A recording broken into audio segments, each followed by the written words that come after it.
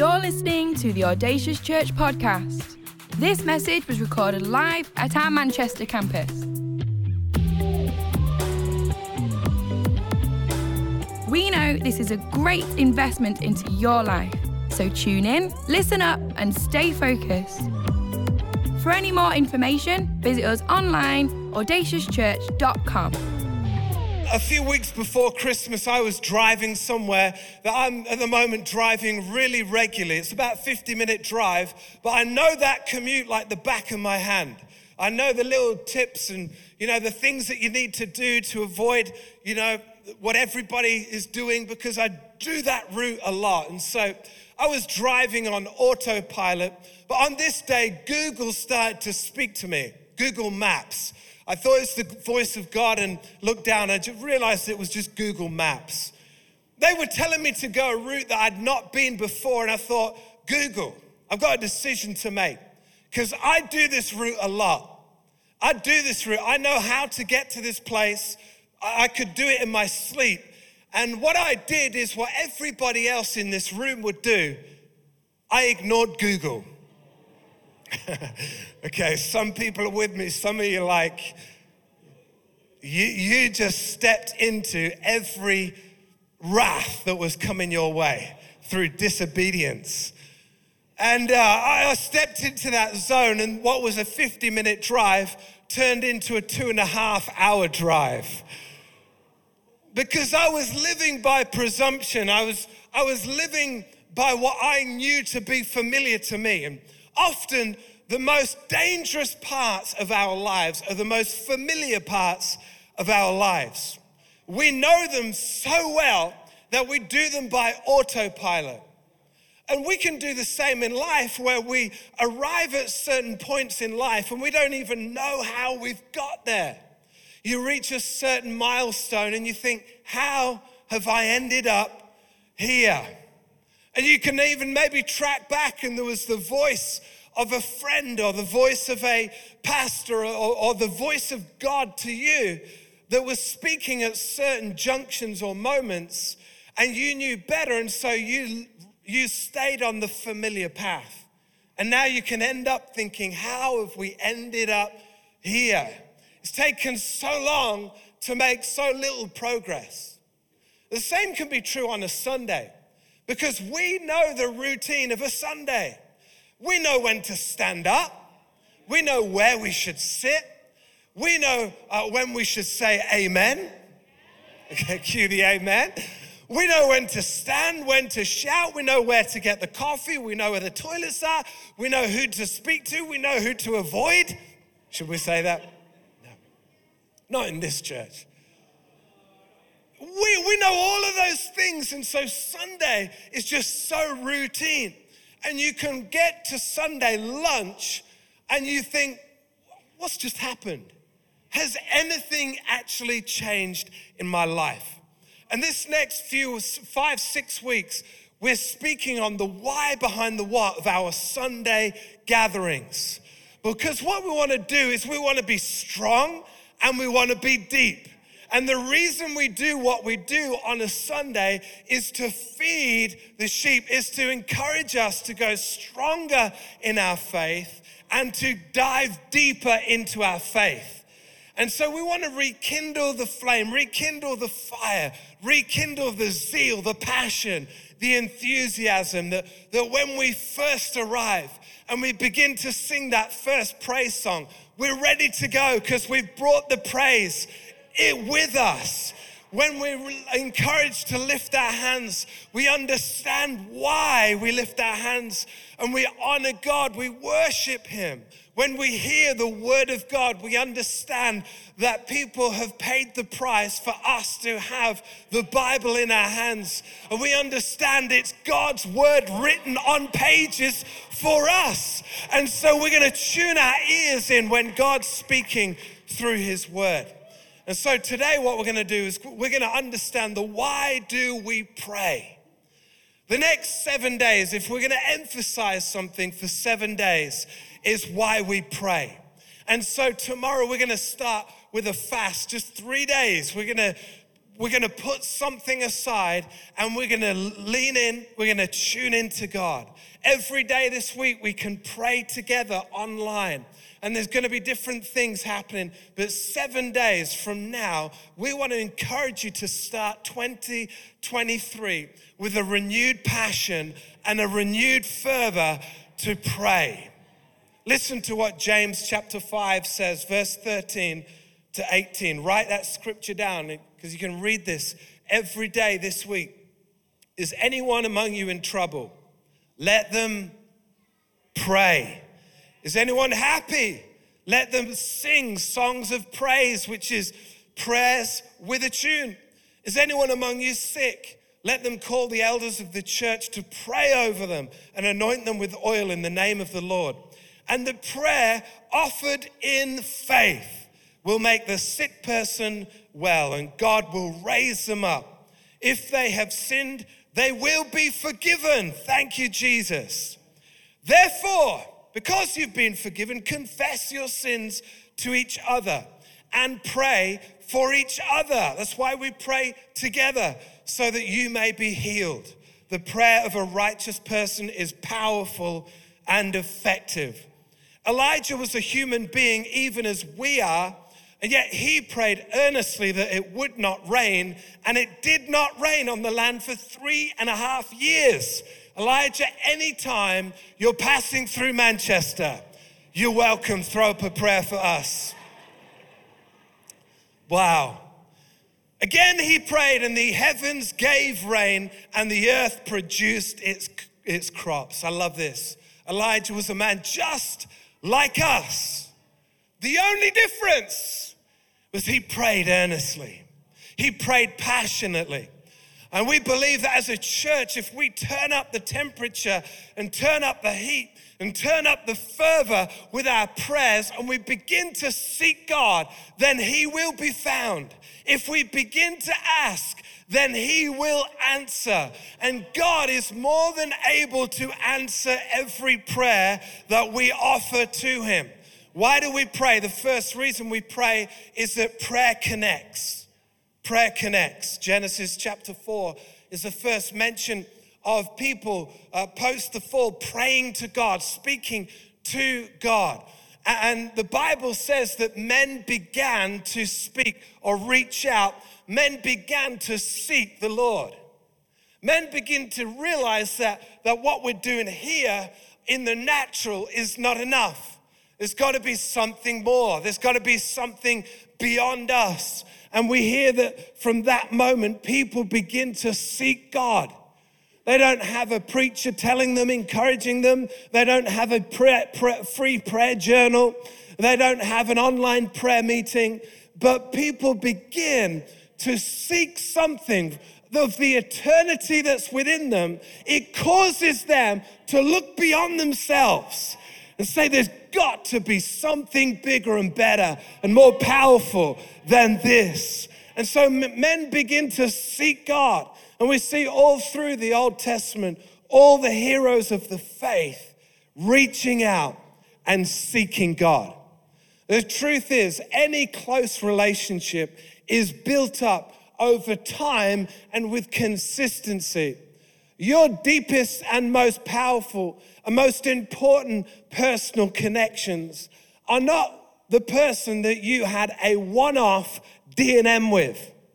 You had a really good, deep and meaningful, and you spoke to them for hours, but then you never spoke to them again.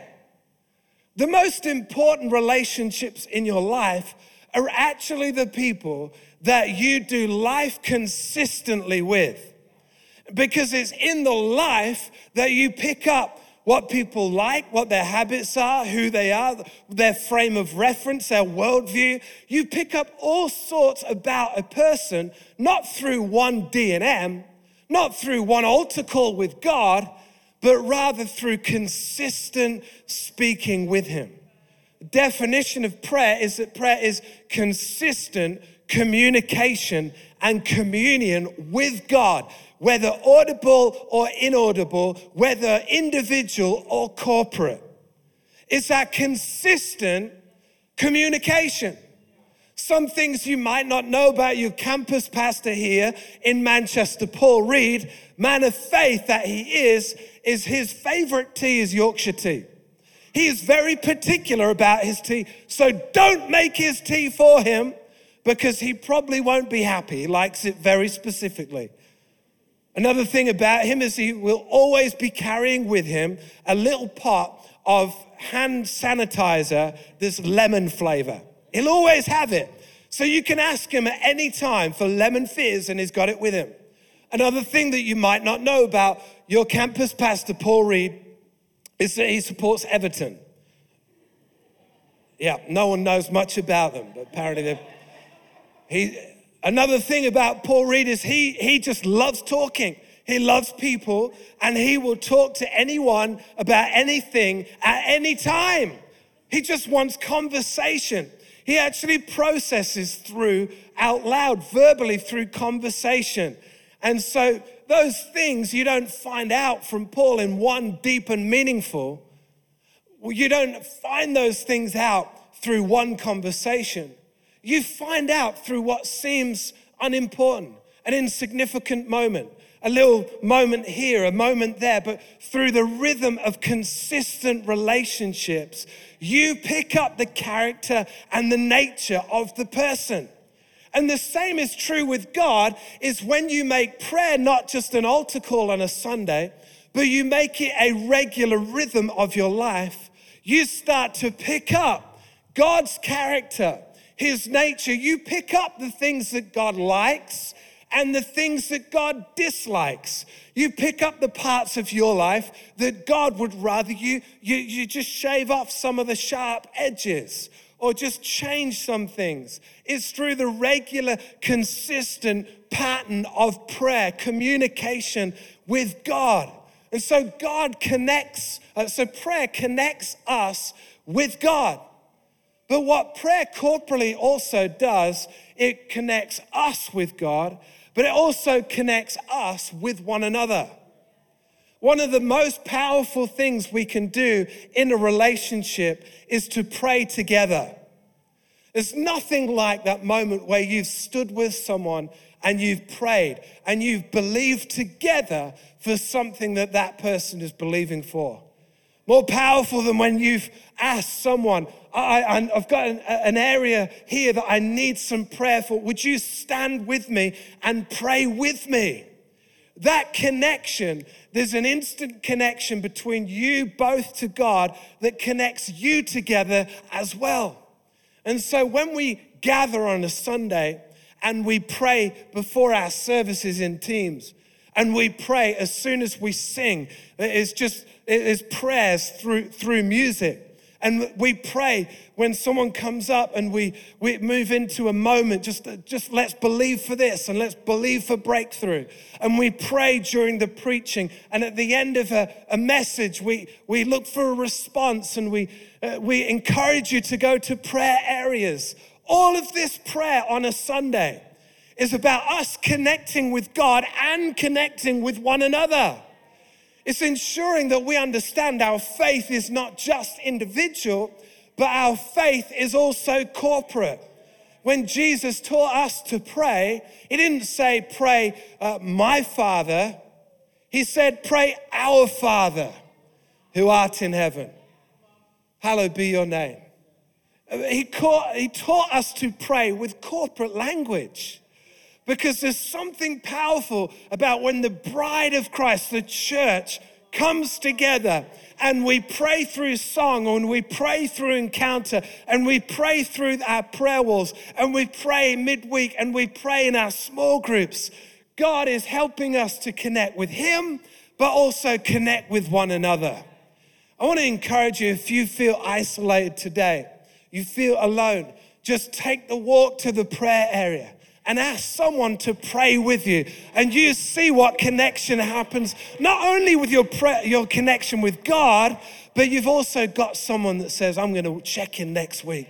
Let's see how we're doing. Let's pray again. Let's pray until we see the breakthrough. Let's pray until something happens. Come on, who believes as we pray together, God is gonna strengthen us. God is gonna deepen us. Come on, it's as we pray together. The second thing, prayer connects, but the second thing is prayer works. Prayer actually works. Newsflash. Prayer works. God wants to answer prayers according to his will. James chapter 5 and verse 15, the prayer offered in faith, it will make the sick person well, and the Lord will raise them up. Prayer is an entreaty to God. It's reaching out beyond ourselves. It's saying, okay, there's something missing here when I try and come up with all the solutions. I'm not the solution to everything that I need in 2023. What I need is not more self-care. What I need is not more self-help. What I need is not more self-development. What I need God. I need you, Jesus. I need you to move in my life. I need you to transform my mind. I need you to transform my heart. I need you to transform my habitual actions. I need you to transform my speech. I need you to transform how I treat others. God, I need a transformation. I need you to move in my life. Come on, my answers are not going to be found from within. They're going to be found from without. They're going to be found from the God of heaven who reaches into your life and reaches the innermost deep parts of your life, and his word reaches those areas. I've been trying so hard to deal with this thing and it just won't go. I just keep doing the same thing and saying the same thing and thinking the same thoughts, and I've tried so hard with all of my focus. Maybe that's been the problem in 2022. Maybe what we need to do is put more focus on our knees and say, God, I've tried and I'm failing. I need an intervention, because prayer works. Prayer is not only about a connection, but prayer is about bringing the kingdom of heaven on earth. Didn't Jesus pray? Come on, pray. Let your kingdom come. Let it come on earth as it already is in heaven. And when we pray, we connect with God, we connect with each other, and we also understand, God, we see your kingdom in operation. Through the word of God, we understand how the kingdom of God operates and what it is. And we're desperate, God, that we would be a reflection of that here on earth. So God, come on, keep speaking, keep illuminating, and may we be conduits of your kingdom on earth. That's what happens when we pray. Come on, we're praying his kingdom on earth. And we don't see it, and so we say, no, God, your kingdom is this. And so we go again, God, may your kingdom come on earth as it already is in heaven. Prayer works more in a moment than I can work in a lifetime. Charles Spurgeon had a church, a mega church in the 19th century. And this church was 5,000-6,000 people on a Sunday. Everybody was hearing about the church. The presence of God was tangible. Charles Spurgeon, the Prince of Preachers, and people were flocking to church. And a group of ministers came to see what all the fuss was about, came to Charles Spurgeon's Culture Summit. Like, what's going on at this church? Why is God moving? And as they come, they ask him, tell us some things. What is going on with the church? And Charles is giving these ministers a tour of the building and the auditorium. And they're like, well, yeah, it's a big room. I guess we knew that because the amount of people flocking to church. But tell us more about the church. We don't just want to see the building. What's going on? And he said, first of all, let me take you downstairs to the boiler room. Steam was the power of the day. And these ministers were thinking, we don't want to go down there. It's hot, it's sweaty, it's dirty. Why do we need to see the boiler room? We don't want to see what power you've got and what's going on. He said, no, just come down just for a few moments and then you'll see a little bit closer what's going on. And as he went down into the boiler room with this group of young ministers, all the young ministers saw was a group of 100 people on their knees praying. And Charles Spurgeon looked at them and he said, this is my boiler room. See, without the boiler room being in full operation, the rest of the mill grinds to a halt. And we need our own boiler rooms. We need our rooms of prayer where we understand, God, I'm going to be fervent in this moment, whether it's your car, whether it's on the way to work, whether it's your commute. But we also need to create on a Sunday a boiler room of his church, understanding something happens together that only happens together. Because God's designed us to be together. Sundays is a powerful day where God's presence is going to be manifest. We're going to see him move amongst us. We're going to hear the testimony of others and be encouraged. And our faith is going to be stirred. We're going to be singing together and hear the songs of all of his church going up like fragrance as an offering to God. We're going to see God moving through powerful response like fire to earth. This is what happens when we come to church and we understand we're a prayerful people and we pray fervently in worship. May your kingdom come. And we're saying, God, as we pray now, we believe you are going to move in our lives. Come on, and even if you've had a great week and you don't feel like you need it, somebody in this room does. And as they hear you worship, their faith is lifted. And as we pray, we believe that God is moving. John 14, verse 14. You may ask for anything in my name, and I will do it.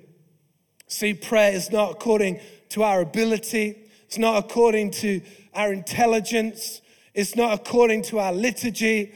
Our prayers are not according to, we know how to pray. Our prayers are in accordance with his name, with the name of Jesus. It's at the name of Jesus that every knee must bow. And we believe as we pray, the name of poverty must bow in his presence. We believe as we pray, the name of sickness must bow to the name of Jesus. We believe as we pray, come on, the name of lack must bow in the name of Jesus. We believe the name of isolation and loneliness, it must bow at the name of Jesus. As we pray and as we speak about our names, we understand that prayer works. And so as we pray in the name of Jesus, it's not about my words. It's not about learning how to pray. It's not about learning, these people pray really well. I've got to learn what they say and say what they say. No, when you pray simply in the name of Jesus, that's where the power is. That's where the power is. Come on, ask anything in my name. Ask anything. You remember what I said about doing life with people? Where you understand their likes, their dislikes, their needs, what they like. It's in that context of consistent relationship. We begin to ask prayers that God wants to answer yes. We begin to ask prayers that are not self-centric. They're not about my own promotion. They're not about my elevation. They're not about, God, can you give me some stuff? Our prayers are more attuned and aligned to God, where God wants to throw his response. And so the more mature, the more stronger, and the deeper I get in faith, the better my prayers are. And when I pray in the name of Jesus, he's ready to answer like that. Come on, we can pray in the name of Jesus with faith and believe that he is ready to hear. He's ready to answer. The last thing is this, that prayer enlarges. The prayer of Jabez. I dare you to pray it. 1 Chronicles 4:10. Jabez cried out to God. When you hear about prayer in the Bible, you're not hearing about, yes, Lord, we just pray you do something. You're hearing language like cry, called out. The people shouted out. People were declaring. There was a desperation. And the Bible says here, Jabez cried out to the God of Israel, oh, that you would bless me. You would enlarge my territory. Prayer enlarges our territory. Let your hand be with me. Keep me from harm so that I may be free from pain. And God granted his request. See, when we pray, we enlarge every aspect of our life. We enlarge our faith. We enlarge our thinking. we enlarge our capacity. Because Martin Luther, who said, I'm just so busy, so much to do, that I can't afford not to pray for 3 hours a day. He had so much to do that he knew the only way I'm gonna get through what I need to do is to spend 3 hours praying in the morning. You see, he knew the non-negotiables. He knew that the hours spent in prayer were multiplied. The efficiency and effectiveness of one moment in prayer totally outweighs many moments of activity. And when we understand that when we come together on a Sunday and we're giving God the first day of our week, we're committing the first hours of the first day of the week to God, we're saying, I'm gonna make that non-negotiable as you guys do here today. As we commit to that as a regular rhythm and habit, what we're doing is saying, God, you first. And this couple of hours here is gonna result in 20 hours of efficiency and effectiveness. That I could have been working at things, I could have been doing things, but no, I wanna give my first words to God. I wanna give my first entreaty, not to something that's within me, but to something that's beyond me, more powerful, has more authority. His name, Jesus, is where all the power is. Come on, I want you to close your eyes for a moment. I want you just to tune your ear in, tune your heart in. Just allow God to begin to speak to you. I believe God's Holy Spirit is with us as we gather together on a Sunday. There is a power in the gathering of His church. There's a presence that's tangible when His people meet. The temple in the Old Testament was thick with the presence and power of God. The same's true today. The 21st century, that God is moving right now. God is moving. God is moving. And He's moving right now. Holy Spirit, come and fill this place. Fill this sanctuary, this room that we're in, but fill our sanctuary, the room of our heart. Come and fill every person. Come and connect together. As we look corporately to connect with you, God. We know, God, you're working in this place. You're moving. You're answering prayers in accordance to your will. God, you're enlarging in this moment. We recognize as we pray together that you're enlarging our capacity. You're enlarging our thinking. You're enlarging our revelation of who you are, God. You're enlarging every aspect of our life. God, we come to you in the name of Jesus. In the name of Jesus. In the name of Jesus, every knee must bow, every tongue will confess, Jesus, you are Lord. You are number one. Come on, who's going stronger? Who's committed to going deeper? Come on, lean in, tune in. Presence of God, fill us. Thank you for listening to this Audacious podcast. For any more information, visit us online, audaciouschurch.com. We'd love for you to join us at one of our campuses, Manchester, Chester, or online, every Sunday, 10 a.m. and 12 p.m.